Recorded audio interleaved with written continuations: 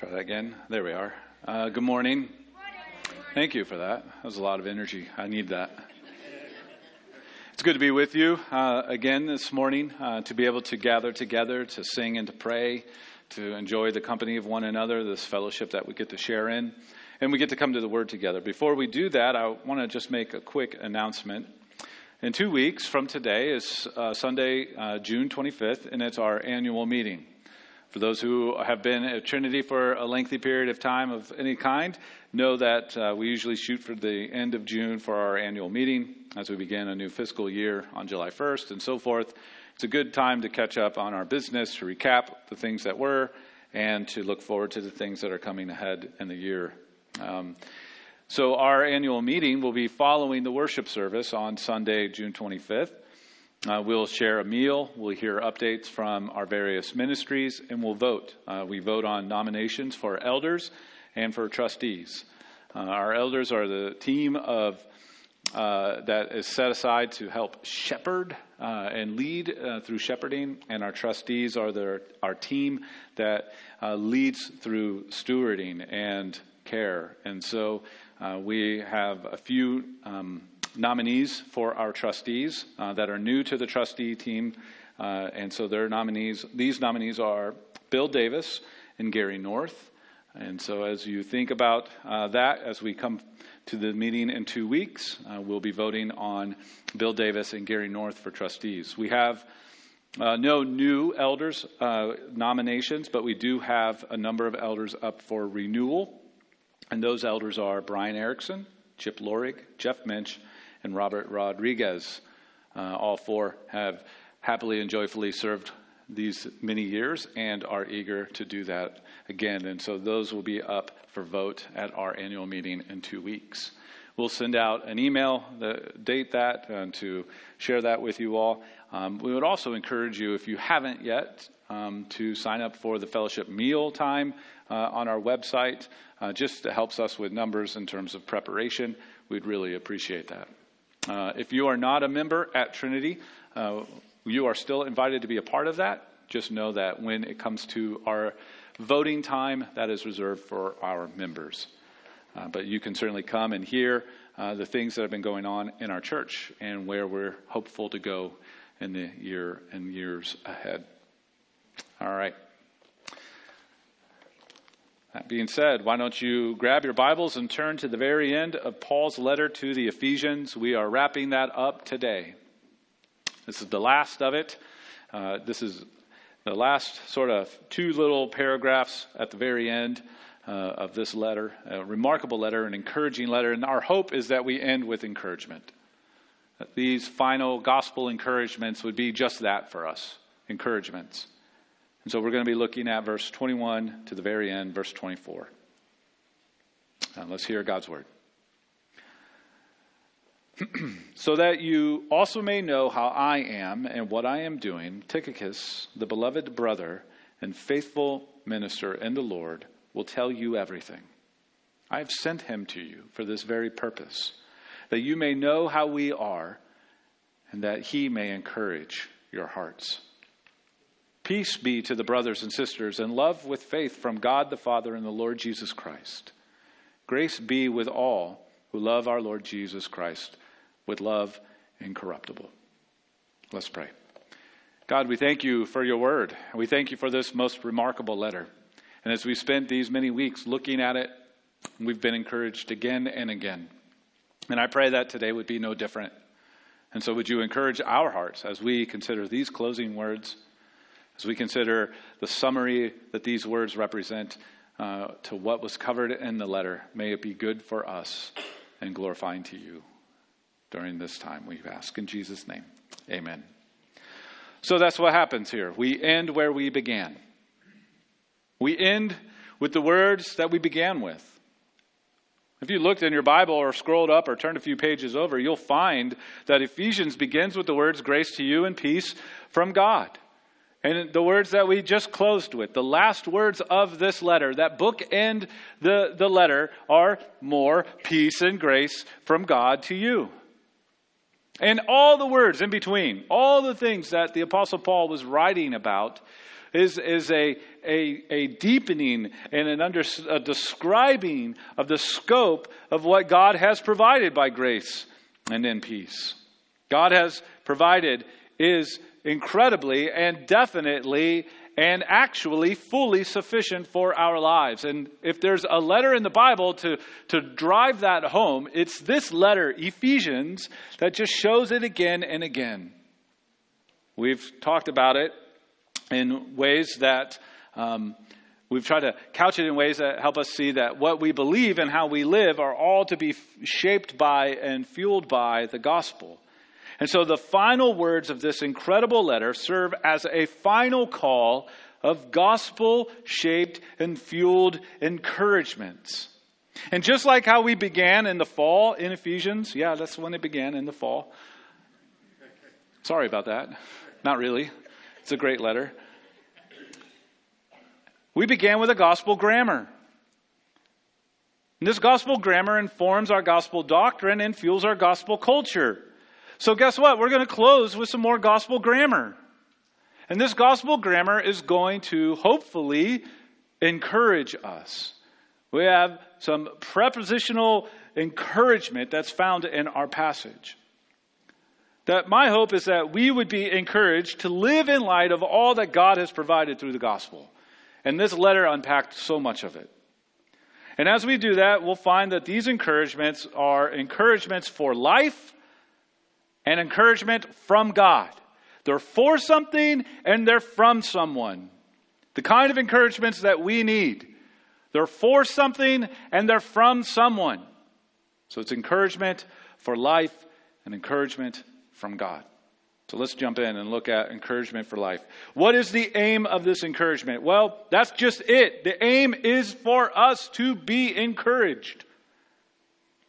While it might seem like a practical, sort of unrelated to me kind of end of the letter, when the Apostle Paul starts talking about some details with the Ephesian church and who he's sending back, don't overlook it. Don't overlook this, because in it we see that we too are to share in these encouragements. Again, verse 22. I have sent him to you for this very purpose, that you may know how we are, and that he may encourage your hearts. So the Apostle Paul, if you remember, is arrested. He's writing from that imprisonment, and he's sending Tychicus back with this letter. In fact, there's three things. He's sending him back with the letter. This letter that we just went through, there's a letter to be read and shared to the churches in the region of Ephesus. He was to also go back, secondly, to update them on Paul's situation. That while he is arrested, it's not terrible. The gospel's still doing good work. And so Tychicus goes back with that sort of update on Paul's situation. In all of that, this letter and that update is to encourage their hearts. That's what it says at the end of verse 22. To encourage your hearts. So Paul is wrapping up this letter with the aim that it would bring encouragement to the receivers of this letter. So we're included in that later in time and space, obviously. But we are to also be encouraged. That all that we considered over these many weeks and months is to encourage our hearts. But what does it mean to then be encouraged? What does it mean to be encouraged? The word for encouragement is from the same root word that we would get comfort, or the word that we would have for the Comforter or the Holy Spirit. It's a word that means to comfort, to strengthen, and to equip. It's not just that we would feel better, though that certainly can be a part of it, but it's that we would be comforted by the truth of all that God has done, that we would be strengthened by all that we have in Christ, and that we would be equipped to live out our lives in a world that's hard. And so to encourage, it means to be comforted, to be strengthened, and to be equipped. The kind of encouragement that can do that is the kind of encouragement you find in the gospel. This encouragement is centered on and sourced by the gospel. In the letter, that we considered unfolds the scope of the gospel and the sufficiency of the gospel for our lives. That God has truly provided for us richly and abundantly in all that he has provided for us through the gospel.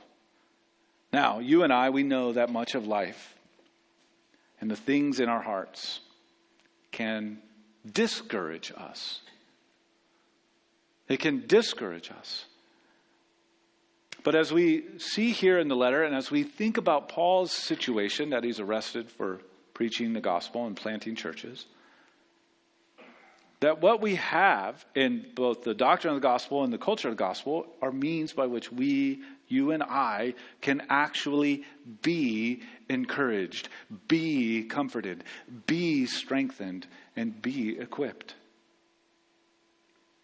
The doctrine of the gospel, that which we believe of it, is to comfort us, is to strengthen us, is to equip our hearts to live out our faith.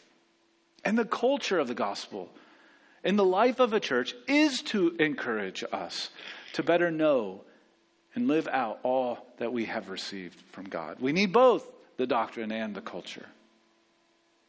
Because at the heart of being encouraged, to being comforted and strengthened and equipped, is that we are being built up. That we are being built up. That what we believe and how we live out what we believe is to build us and others up. Not to tear down, but to build up. That what we believe is so good that it builds us up. That how we live that out together builds up, not tears down. If a church washes out what it believes because maybe the culture around it rejects the church and what it believes, it will not be a place that can encourage us. If we scrub it all off to make it more palatable for the world around, we won't be a place that will encourage us in our faith. Also, if a church becomes more focused on what it's not or what it's against, a church becomes more focused on how it's not like the culture around or like other churches, well, that's certainly not going to be the kind of place that's going to encourage hearts either. Both what we believe and how we live that out are to be shaped and fueled by who God is and what he has done for us in the gospel. So instead, a church, these final gospel encouragements, are to take seriously and joyfully what it believes, and take seriously and joyfully how it lives out what it believes, knowing that that will be means by which we can encourage our hearts and the hearts of others. A pastor who I referenced a few times throughout this series, he really zeroed in and drilled in on these ideas of how gospel doctrine and gospel culture shape a church. He put it this way: when the gospel message, doctrine, works its way into the hearts of a congregation, it will begin working itself out of that congregation and its culture. Meaning, that which we believe and encourage our hearts with is going to do good work in us. It's going to comfort us. It's going to strengthen us. And it's going to equip us. And that's going to be at work. And we're going to change. And we're going to want to encourage others. And it's going to start coming up out of us in the way that we live. So God is at work in us, and that work in is going to begin working out in the culture of our church.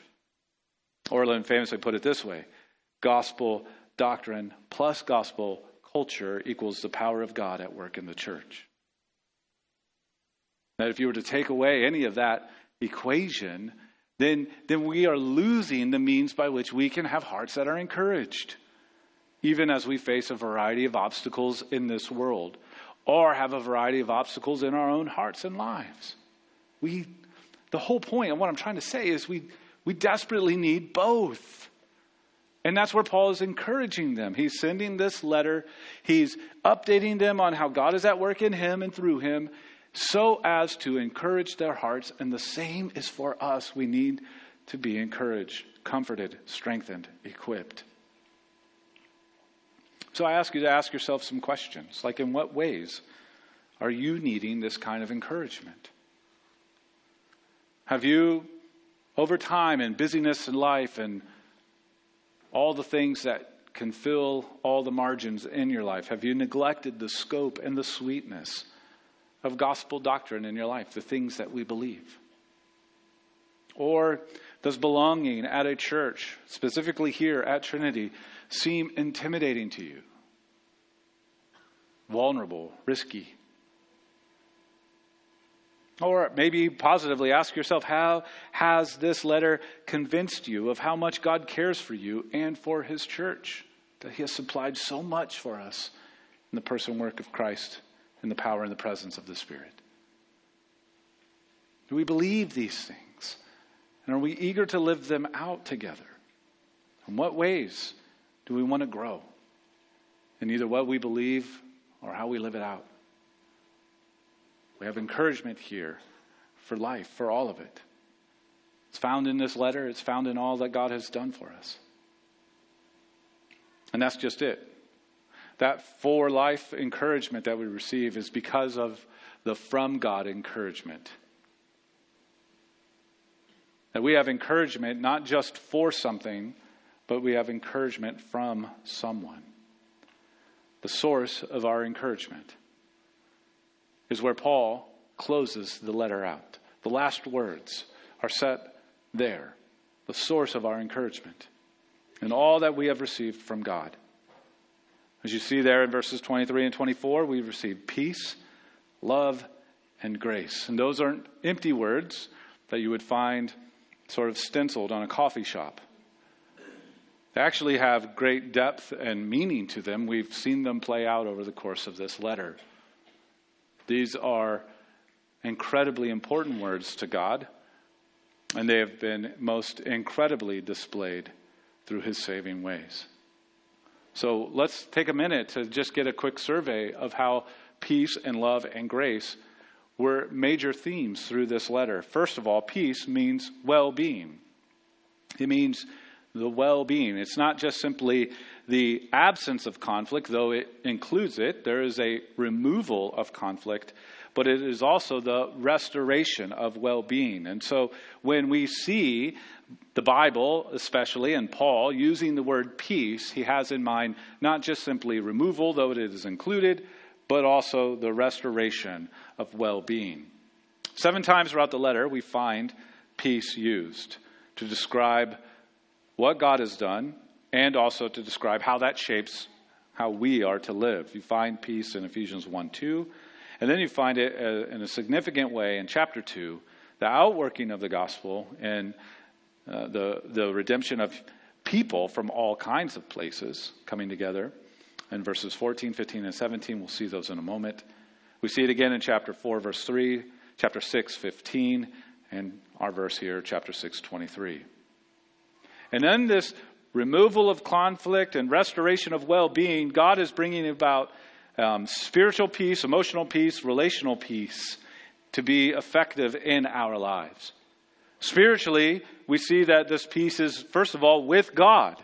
It's a peace that we have with God. The removal of conflict with God. The restoration of our well-being with God because of the saving work of God. And this is announced to us, and we see in Ephesians 2:17. He, Jesus, came and preached peace to you who are far off and peace to those who are near. That any sense of restoration of well-being is because of who Christ is and what he has done. Spiritually, we have this with God. We also know this peace ourselves, personally, or emotionally even, because of the benefits of what God has done for us and the benefit that God is for us. Ephesians 2:14 begins with these words, "For he, Jesus himself, is our peace." He is our peace. Any sense of deep well-being is found in Jesus, in knowing Jesus, being known by Jesus. He is our peace. And then from that, relationally, we see that we can have relationship with others because of the peace that we've experienced with God spills over. Ephesians 2:15. He might create in himself one new man in place of the two, so making peace. The outworking of God's purposes in our lives is to bring about a deepening experience of this sort of well-being. This is the kind of encouragement that we have from God. He has provided us this sort of peace. We also receive from God the encouragement found in his love. Again, a word that means so much more than at first glance. A love that is ultimately life-giving. It's a love that is ultimately life-giving. It's used 14 times throughout the letter. It conveys to us a number of things. First of all, it conveys the deepest, most intentional kind of love. That there is a greatness to the love that God has for us, the love received from God.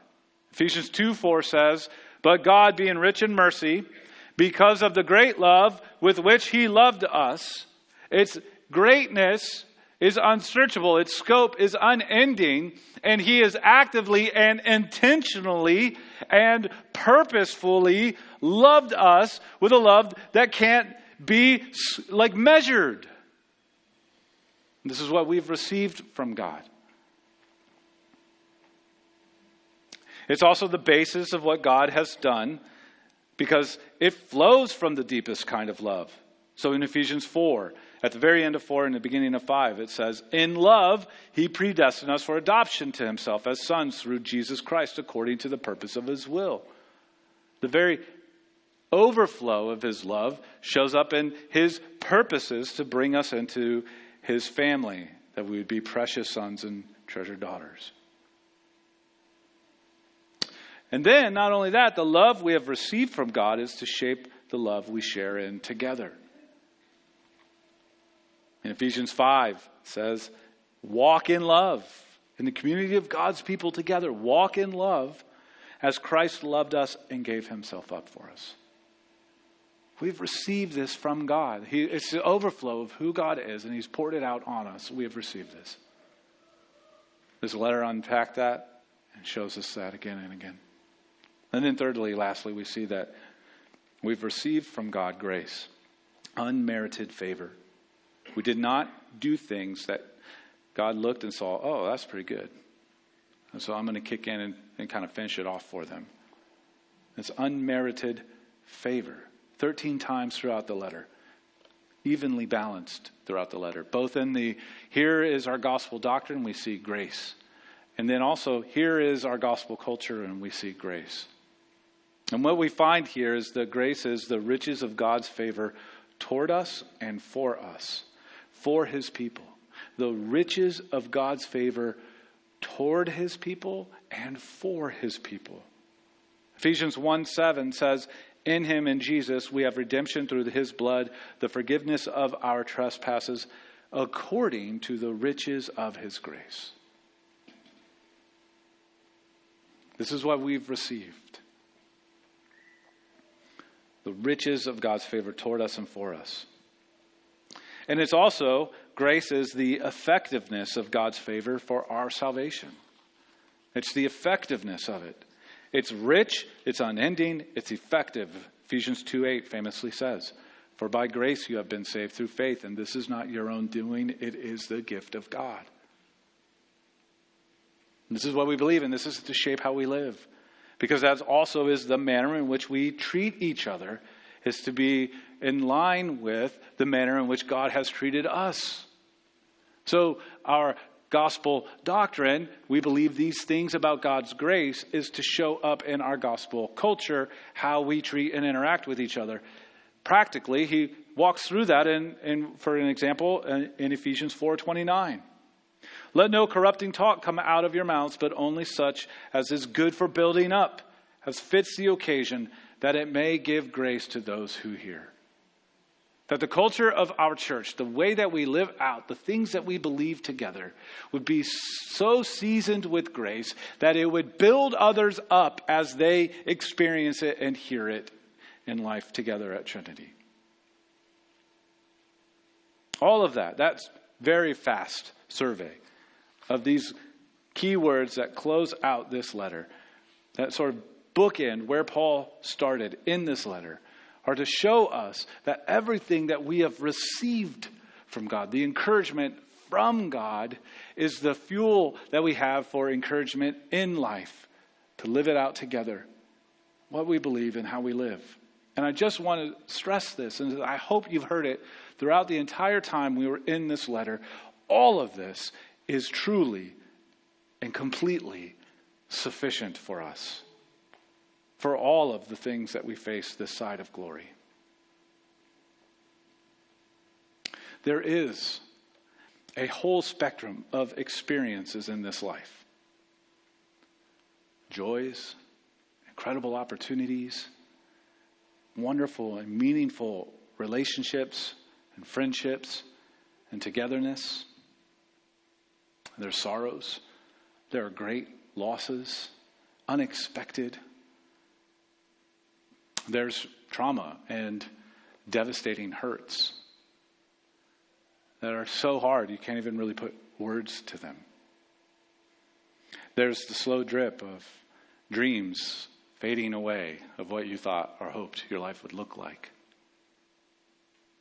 The gnawing discouragement that you have, struggling against habitual sin.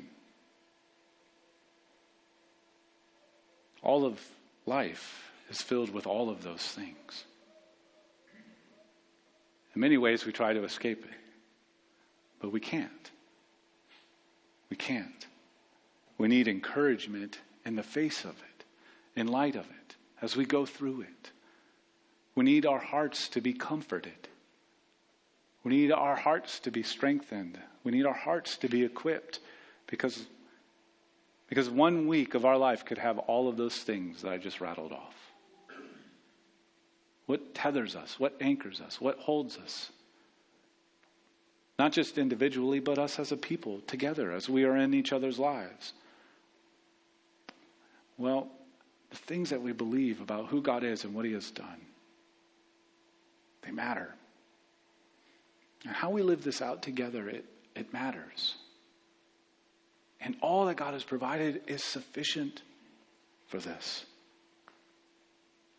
And while we can experience destructive things that disorient our view and faith, and while we can be distracted by good things, stunting our intentionality to live out what we believe, and while we can be discouraged, again, by that slow drip of a fallen world and drift from our source of encouragement, I hope and I pray that we will see here in this letter and all that God has done, all sufficiency for all of life. If you're in any one of those situations or all of them combined, if they're true of you, please know that what we have received from God, this peace, this love, this grace, are not empty words. They're absolutely needed and truly sufficient to sustain you, to strengthen you, to comfort you, to restore you, and to encourage you. It may be a long and challenging road that's ahead for you, and it probably won't be easy.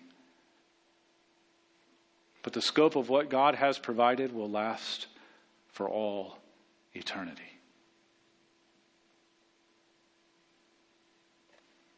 And so while you might be going through your stuff, other people in this room are going through stuff too.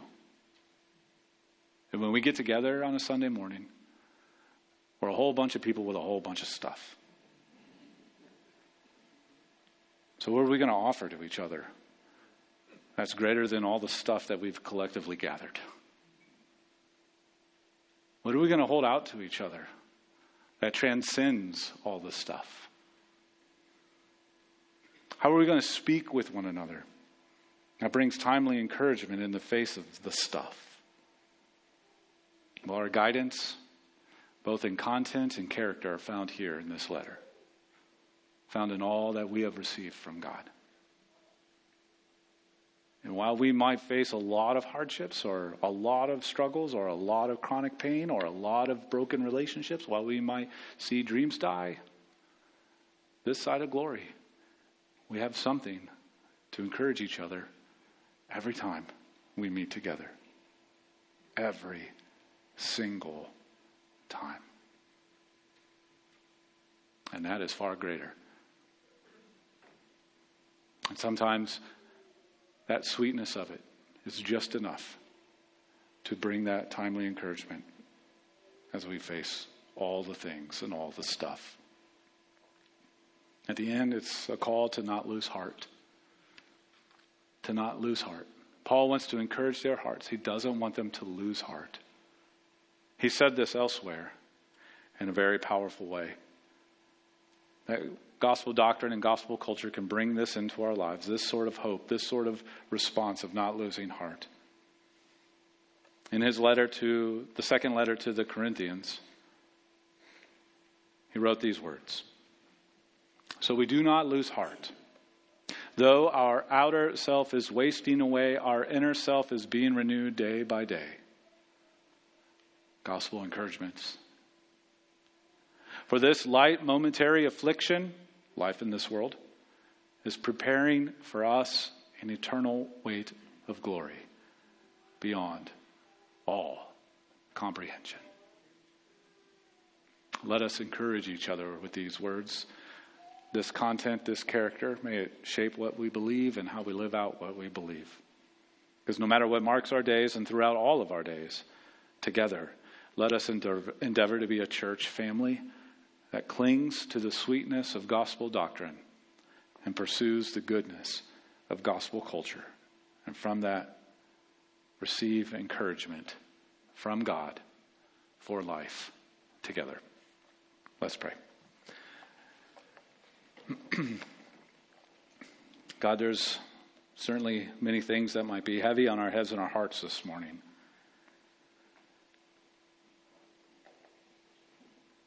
We may be feeling discouragement because we have been through a ringer of overwhelming circumstances. And we may be here feeling adrift. We may be here feeling unknown. Whatever it might be, oh Lord, would you draw near? For those who are here with us that have a broken heart, feel crushed in spirit, we pray that you would draw near to the brokenhearted and save the crushed in spirit. For those who are feeling far from you, we pray that they would know that your nearness is closer than that of a brother or a sister or a mother or a father. Those of us here who are thankful for all of the kinds of joys and trials in life, I pray that we would continue to grow in gratitude and trust and hope in you. And all of these things and more that could be said, I pray that our hearts, our minds, our very lives would be fixed to all that we believe and see in you, that you have revealed to us through your word, and that we would see with each other a source of encouragement, comfort, strength, equipping for all that we face in life. Help us to be a place where gospel encouragements are on the regular. And we ask this all for your glory and our good. In Jesus' name, amen.